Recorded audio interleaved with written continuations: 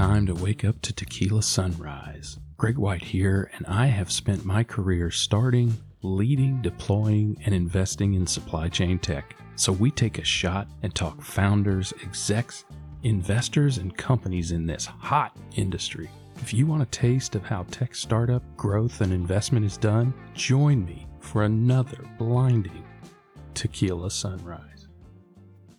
Wow, did we get a lot of feedback on the first half of this interview with John Sicard. I'm so happy to bring you the second part of this so you can hear from this incredible supply chain leader. Listen up. The wisdom is saying, ignoring the techniques that make you more agile, is where disaster lives. Yeah. That's where companies will ultimately fail. If they do not, recognize, the flaws in legacy techniques, right? There are flaws. And by the way, if we went back 30 years ago, we would be talking about the previous 30 years and talking about the flaws that existed in those techniques. Right. If you went back to Henry Ford before he invented line manufacturing and line stocking and so on, people still were working in cells and so on. Well, he invented and improved manufacturing lines. And so now I think what COVID has done is it's accelerated in the minds of chief supply chain leaders and thought leaders, it's accelerated the need for generational change. What will the next 30 years look like? It's time to think differently. Yep. It's not time to, let's do the same as we've ever done. Harder. As it ever was from that famous, Talking Heads song. Yeah, same as it ever was, only better. Don't think so. I would argue that a lot of people recognize this aspect of supply chain, and a lot of people need to recognize it, and that is that supply chain is not an optimization exercise. It is not a forecasting exercise. It is a risk management, risk mitigation, and risk responsiveness exercise. Because if we go back to the very first supply chain transaction, I imagine it was something like this. Hey, John, I got this tasty tomato here. You don't happen to have an extra spearhead laying around because I'd love to trade you for that. Yeah. Right. That's that how was it started. Supply chain. Right. Sharp stick for a tomato. You know what? I'll take the sharp stick. I'll do that. Right. So that was a simple negotiation. It was a simple transaction. Right. It was very proximate and very little risk in it, except you stabbing me with the sharp stick, which I did not think about, and then just taking the tomato. But I know you, John, you wouldn't do that. No. The thing that we have to recognize is that in our desire, either as a consumer for things that are out of season, like tomatoes, we have to get them from far away, or in our desire as a supply chain practitioner, retail, manufacturer, distributor, whatever, to constantly optimize pricing, we introduce risk into the supply chain by getting stuff from farther away, using cheaper carriers, whatever we change about it. The supply chain in and of itself is simple. The things that we do to manipulate the economics or to manipulate the availability of goods in the supply chain, either as a consumer, and I think it's important that consumers know their part in this as well, or as a practitioner, those are the things that introduce risk. And we have to acknowledge and manage risk appropriately. And exactly what you're talking about. Risk requires agility. It requires that responsiveness, that resiliency, and that sort of thing that enables you to confront and overcome the inevitable disruptions that come into play when you take on that level of risk in a supply chain. I thoroughly agree. And I think what we're learning as it relates to what skills then, what are the skills and what are the attributes that make for an agile, resilient supply chain? And again, those are descriptives that you can talk about without bringing technology into the equation. That's, as I started saying, I prefer talking about this topic without technology as the leading, discussion point. I think technology is completely irrelevant if you can't bond on the motives for change and you can't bond on the way of life you're looking for. You have to start there first. And so what we're learning now, and again, I'm learning this through conversations with some pretty forward-thinking chief supply chain officers from some very large corporations. Here's one. We have to completely eliminate the blindness that exists between the silos that we have created in supply chain. So it's fascinating. Again, if you look back the last 30 years, it's all been about functional excellence, okay? When I think about a supply chain, well, when I think about a chain, do you think about disconnected chain links or are they connected?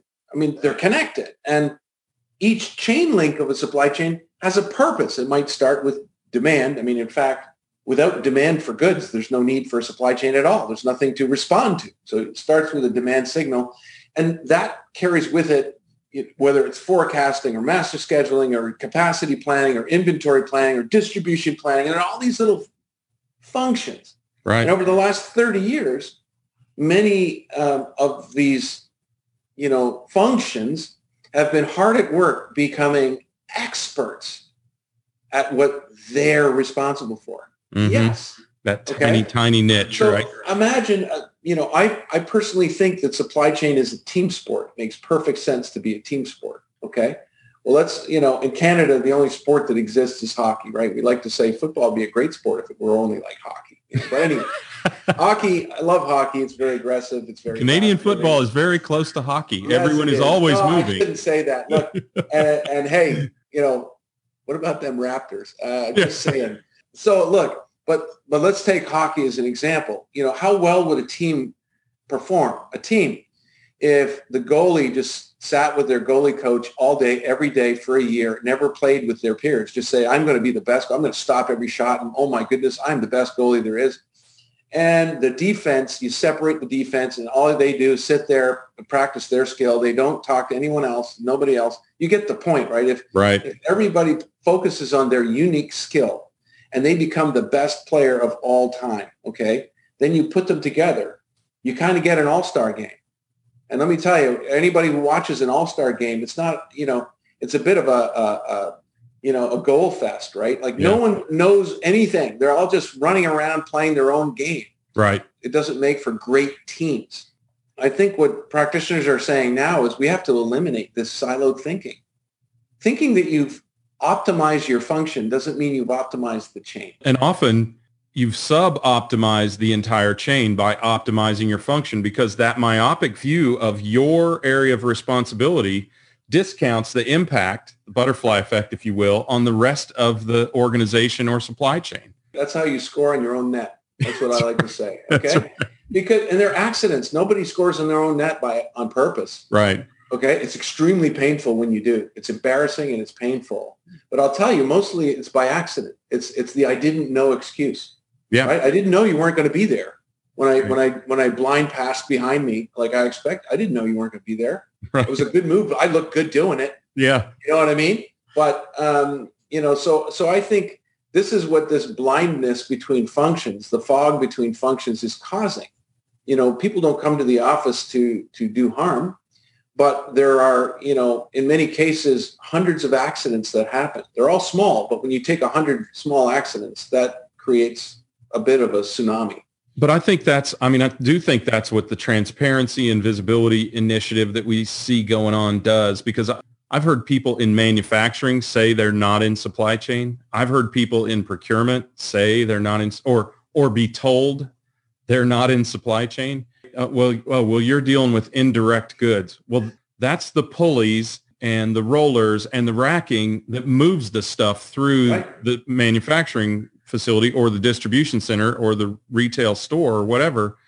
So yeah, you're in supply chain. I would argue if you touch the goods or you touch any component of the goods or the raw materials for the components for any of the goods, then you're in the supply chain. Yeah.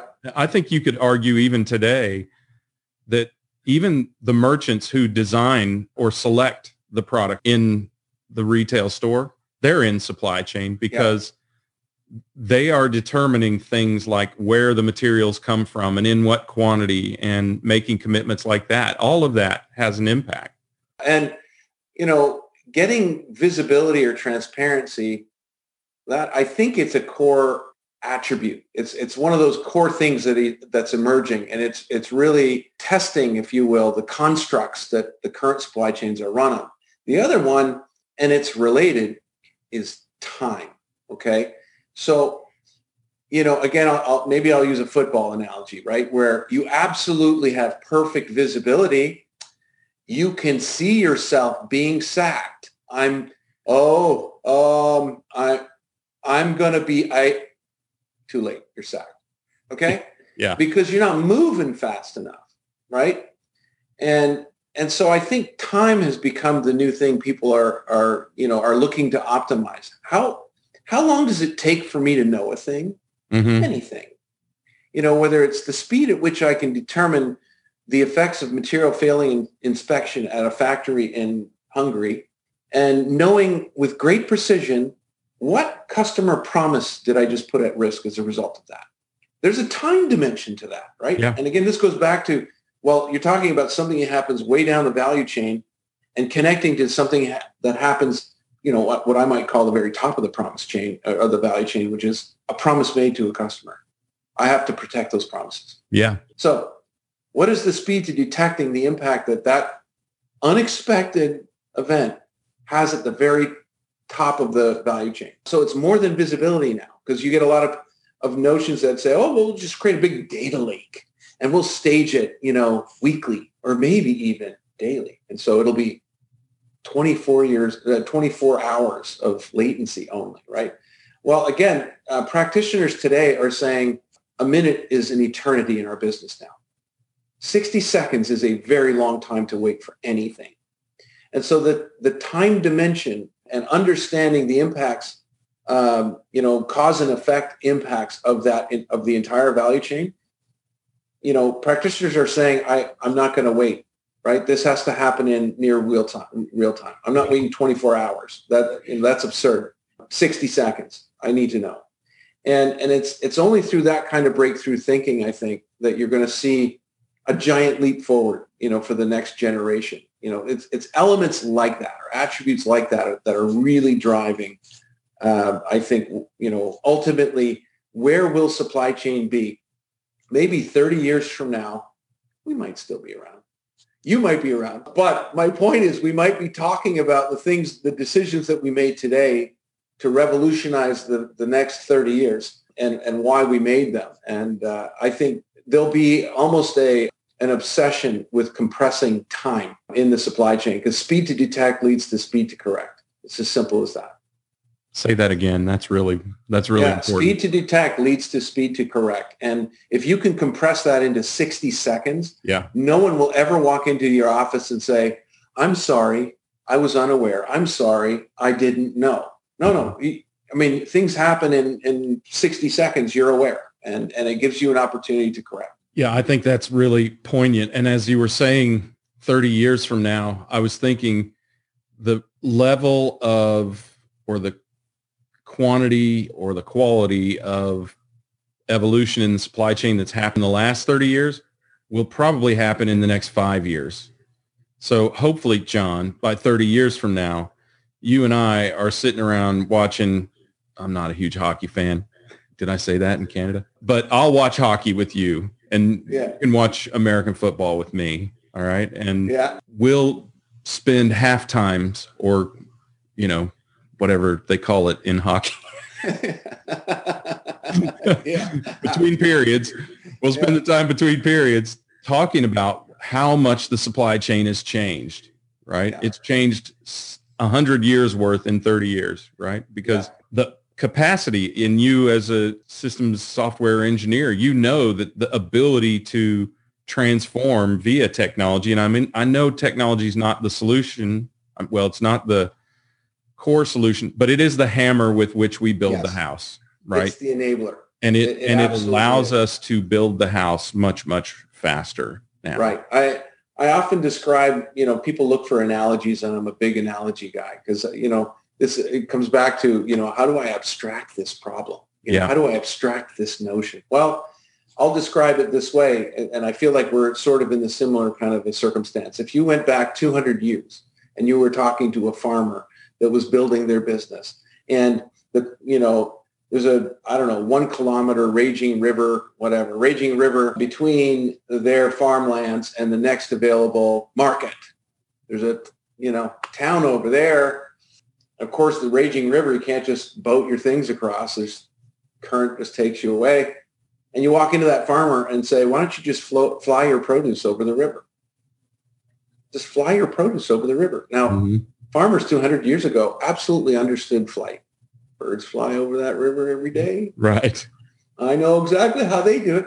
The other thing that's fascinating is they sure as heck know the value of that. How many dreams have you had of flying? Everybody does at some point in their life dream that they could fly. It's an amazing thing. Now, 200 years ago, that farmer just wouldn't know how they could fly, but they absolutely understand the value of their business if they could. So it starts with that, understanding the value, understanding the attributes that you're after. And then you have to talk about technology. And so then then how do humans fly? Well, somebody invented thrust and lift and wing foil and all that stuff. And you get into the technology that actually enables it. I think right now we're in a similar situation with supply chain where people understand the attributes they're after. They're like, I refuse to allow, the lack of time, right? The fact that I don't have time to correct, right? I can feel the pain, but by the time I'm feeling the pain, there's no time to correct, right? It's back to that, I could see the pain. Too late, I'm sacked. You didn't give me enough time to get out of the way. So the obsession with time and collapsing cycle time from end to end will be critical. Eliminating all the blindness of functions, which will ultimately change people's roles, will be another one. Democratizing learning, right? No one should ever be made to guess what to do. That's absurd too. Like people guess because they don't see what the implications of their decisions will be on their peers. Okay, so again, if this is a chain, imagine I grab one chain link and I pull it down. What happens to the chain? The rest of the links move, right? They're instantaneously affected by the decisions. So I think this notion of democratizing learning, like being able to test the decision before you make it, has to be a part of the attribute of the future, right? No one should be left to guess. Yeah. You have to know before you go. These are going to become key and critical attributes. I do think there is a place for automation, although I think, and maybe I'm going to say something controversial here, I think the next fool's errand, the next absolute red herring will be those who believe that you can live with lights out planning. And look, I'm a software engineer and I know the technologies out there that are hard at work, but the notion that some technology will eliminate the need for human judgment in the future, I think is absolute flawed thinking. And it's not to say that the endeavor is flawed. Right. I think we can get to a point where 80% of it, let's automate 80% of the obvious. And we don't need humans doing obvious things. Right. The notion that you can end up with a technology that can automate and produce a lights out planning kind of a scenario is just as foolish as believing that you could invent a forecasting algorithm and hit 100% forecast accuracy every day for a year. Yeah, you're absolutely right. And you gave the best analogy earlier. It's flying an aircraft through turbulence, right? Yeah. It's when the turbulence hits that you need the discernment of a human who has or can interpret the experience to intervene, right? Because even AI, I mean, people think of AI as this all-knowing monster. It's really a child that only knows what it's been taught. Yeah. And if it has not experienced something specifically before or been primed with information about that specific experience, it doesn't know what to do. And that's why human intervention will always be required, as you said, at higher, more ethereal and less frequent levels or less frequency, right? But still always intervening and always doing what a human mind can that a computer mind can't. Yeah, 100%. I think that's true. I think, even at Kinaxis, we have an incredibly strong machine learning and AI team, and their purpose is pretty clear. It comes back to, our endeavors to see what does it take to automate the obvious. And that's, those are the terms we actually use. Automate the obvious safely, with confidence. Okay. And I think when you've solved the other prerequisite attributes of, I'd say high speed, end-to-end, flawless visibility of the entire value chain, people stop arguing about the data and start focusing on performance. of the chain, not performance of the chain links. It starts there. Then you could apply some of those techniques to automate the obvious. As it relates, though, of absorbing, future volatility, and I say this to every practitioner. So is your business exactly the same as it was 5 years ago? You usually get a chuckle. Do you think it'll be the same 5 years from now? You get a chuckle because they know, life is all about absorbing uncertainty or as you said, absorbing risk. So then it changes the kind of machine you have to build, the kind of process you have to build for supply chain. Agility has to have an equal place, if you will, in your procedure to accuracy. And I keep saying this, people think sometimes I am somehow indicting, the notion of math-based models, and I'm not. I'm just saying they have massive limitations. Yeah, they're incredibly important. You have to know roughly where you're going, but the notion that you could absorb the uncertainty generated by those algorithms is just foolish. That's not the muscle you need. You need to have accuracy and agility live in perfect harmony. They live in perfect equilibrium. They both are vital. And I think whether it's a mathematical model or it's AI or ML or whatever it is, the beauty of those is the consistency, the repeatability, and the scalability. AI, once it's learned something, and by the way, all we do is impart human intellect into AI. Once AI has learned something, it never forgets. It never fails to consider one of the inputs, and it never acts emotionally.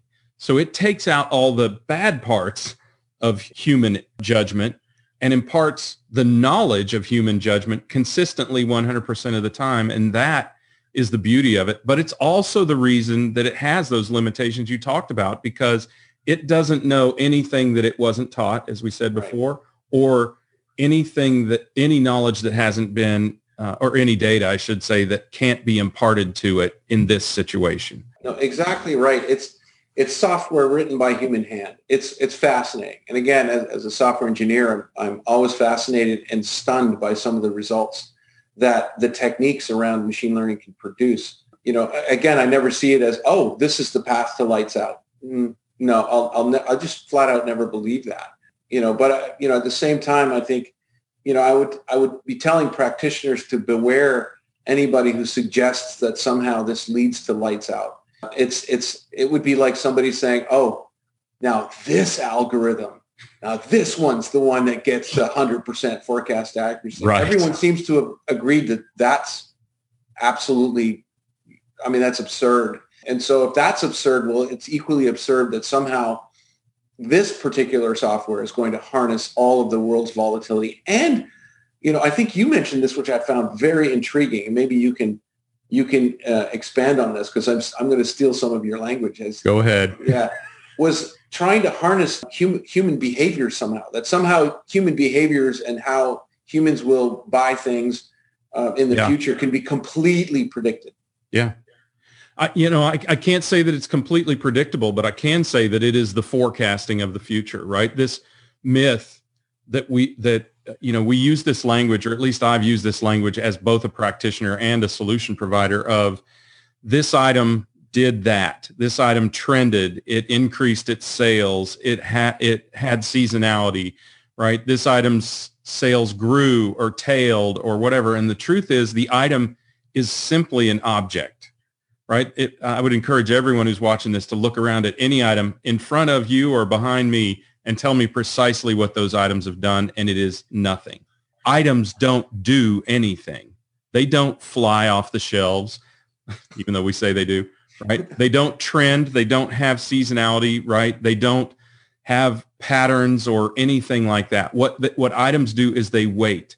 They wait for the customer or consumer to act on them.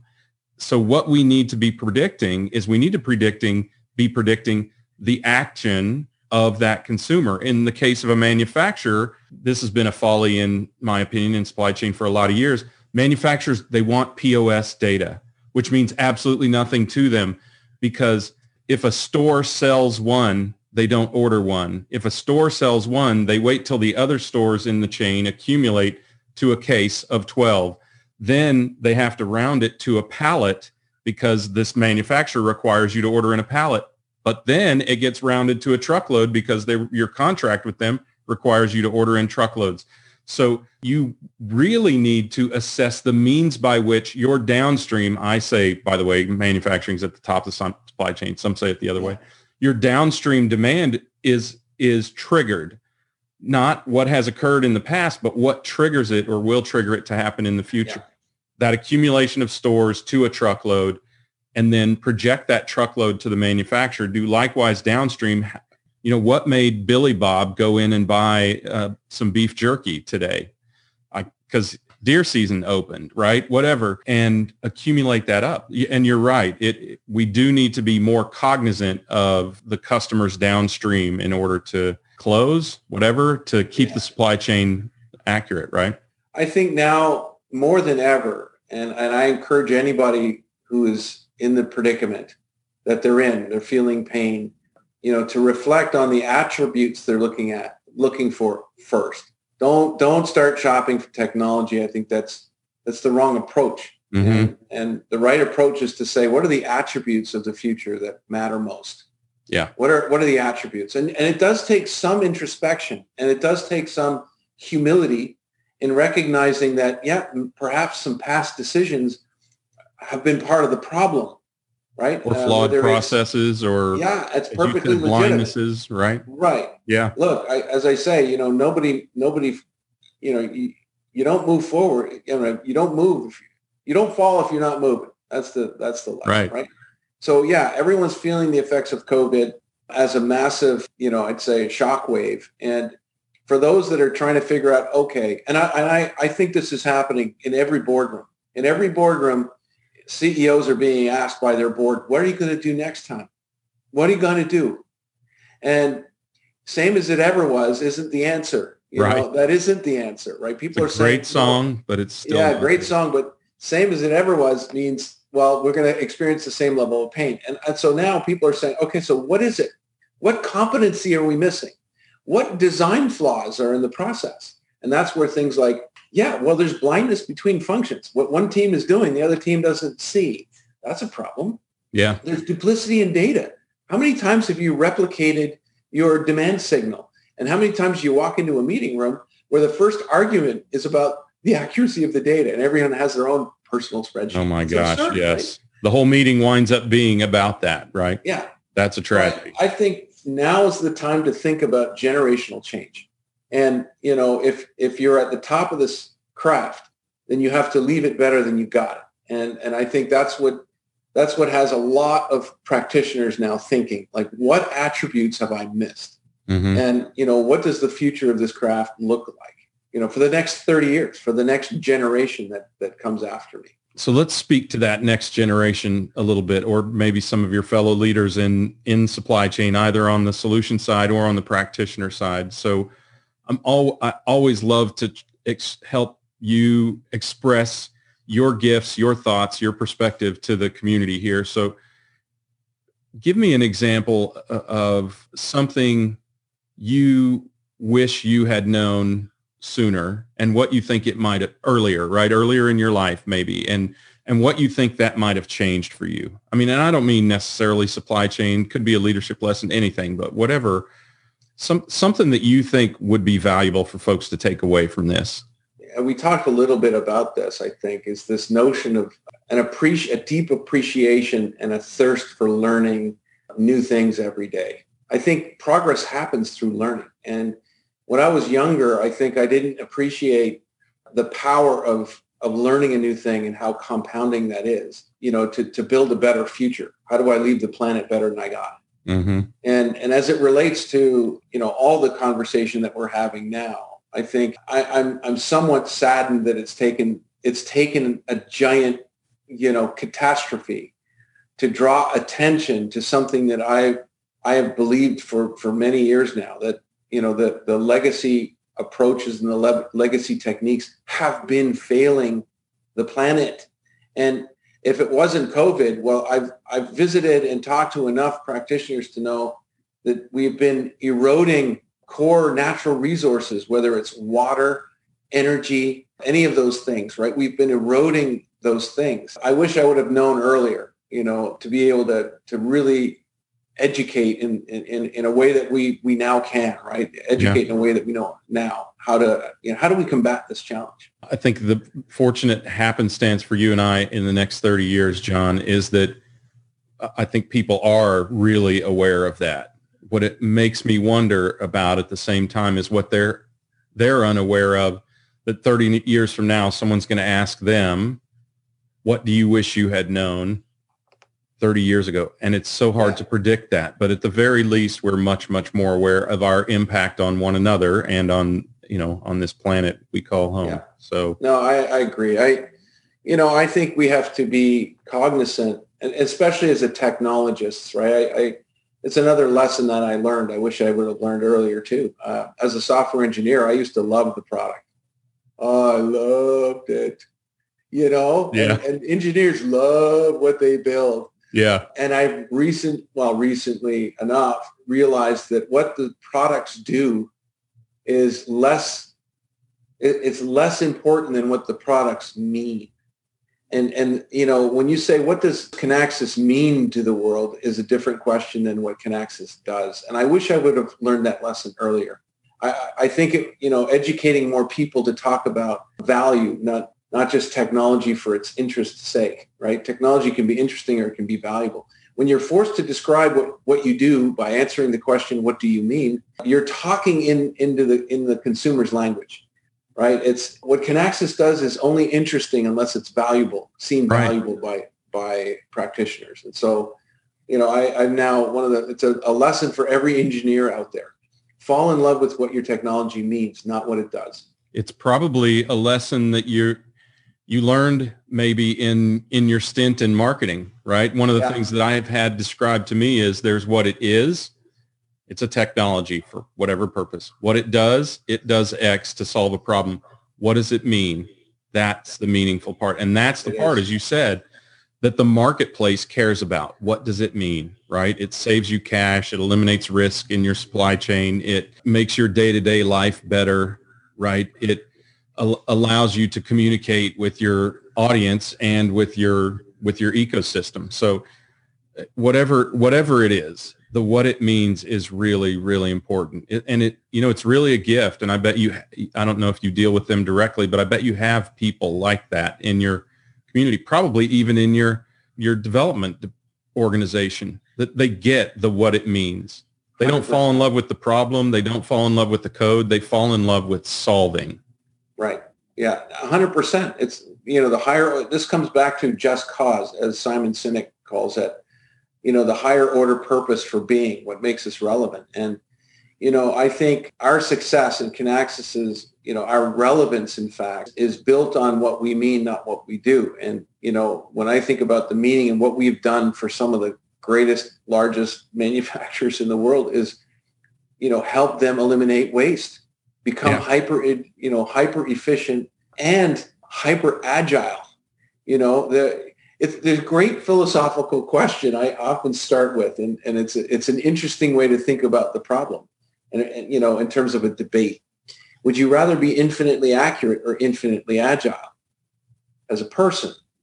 Which would you pick? And it's funny because, it's hard. You really want balance. Okay. You do want balance, but the longer you think about that very simple philosophical question, the clearer the answer becomes. If you were infinitely agile, you don't need any accuracy at all. It means that you can absorb positively every uncertainty and every unknown. Now, of course, we know that that's not true, but it does draw the potency of having agility as part of the process. People start to get it. Perfection is the enemy of the good, right? I mean, I love it. Yeah. It's another interpretation of that statement, right? I mean, to accomplish anything, you have to accept some imperfection. 100%. Probably should wrap up, though. I feel like we could probably do this all day and then play a little music and have a shot of tequila. But I know you've got CEOing to do. So is there anything that I haven't asked or we haven't really discussed that you just feel like our community could really take away that would really be valuable for them in their supply chain journey, technology journey, life journey, career journey?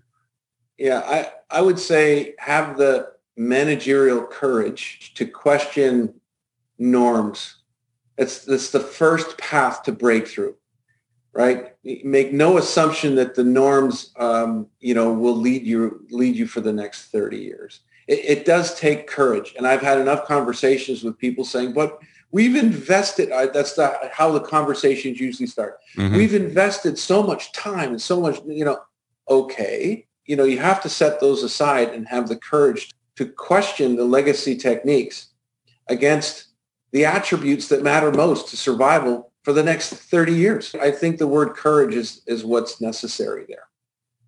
That's a really great insight. I immediately thought of Sears. We've invested so much in this means of doing business, right? Right. Wow, that's powerful. I mean, you could say that about anything. It doesn't have to be about a whole business. It could be about a trait or a career or anything that you're dealing with on a day-to-day basis. That's fantastic. All right. Lastly, thank you. First of all, thank you for that. Lastly, how can folks get in touch with you or learn more about you or Kinaxis? I mean, you are a public company, right? Your symbol is KXS, right, on the Toronto Exchange? That's right, KXS. So we are public, easily enough to find out there. I'm certainly easy to find on LinkedIn. I love having debates and dialogue, especially with practitioners. Two positive outcomes happen, right? I either teach somebody something or I learn something, and both are incredibly, powerful and valuable. Anybody who wants to have these types of conversations, I'm fully open to having those. Just find me on LinkedIn. It's probably the easiest way. That's awesome. Or Kinaxis.com, correct? Kinaxis.com, exactly right. We're happy to engage. We're pretty different, though. You'll find us, we won't lead with technology ever. We bond first on technique. If you don't bond on technique, technology is irrelevant. I remember looking longingly when little old Blue Ridge was at the Gartner Executive Supply Chain Conference at your massive and impressive booth, and then talking to some of your folks and not really understanding what you guys did when I walked up there, and walking away understanding exactly where your position in the marketplace was. So you guys have done fantastic work there. I'm pulling for you. I can't lie. I have this Tequila Sunrise Supply Chain Tech Stock Index, and Kinaxis was one of the first companies that I talked about in one of my first Tequila Sunrise episodes. And I can tell you that since Tequila Sunrise has gone on the air, absolutely no impact on your stock. I just wanted to let you know that. Wish I could claim it, but there's nothing there. Well, I had a ball. I appreciate it, Greg. You've got some great insights, and you're a kindred spirit. So anytime. Likewise, man. Love to have another event like this. Anytime. Next time we will have tequila and hockey. All right, yeah. At your place. All right. Big thanks to our guest, John Sicard, President and CEO, Kinaxis Technologies. Thanks so much, man. I really appreciate you taking time out of your day. I'm cutting into your prep time for your next meeting, so you feel free to blame it on me. Most people do anyway. All good. I'll be ready. All right. Thank you very much. Thanks everybody for joining us. Enjoy Tequila Sunrise is part of the Supply Chain Now Network, the voice of supply chain, featuring the people, technologies, best practices, and key issues in the industry. And hey, listen up. To build your supply chain knowledge, listen to Get This. Supply Chain is Boring, where Chris Barnes connects you to the who's who that got supply chain where we are, point us to where we're going, and take us to the next level. Or check out This Week in Business History with Supply Chain Now's own Scott Luton to learn more about everyday things you may take for granted and pick up quick insights you can use as inspiration and conversation starters. Our Logistics with Purpose series puts a spotlight on inspiring and successful organizations that give first, give forward as their business model. If you're interested in transportation, freight, and logistics, have a listen to the Logistics and Beyond series with the Adapt and Thrive Mindset Sherpa, Jamin Alvidrez, and also check out Tech Talk, hosted by industry vet and Atlanta's own Corinne Bursa, Supply Chain Pro to Know of 2020, where Corinne discusses the people, processes, and technology of digital supply chain. For For sponsorship information on Tequila Sunrise or any Supply Chain Now show, DM me on Twitter or Instagram at Gregory S. White or email me at greg@supplychainnow.com. Thanks again for spending your time with me, and remember, acknowledge reality, but never be bound by it.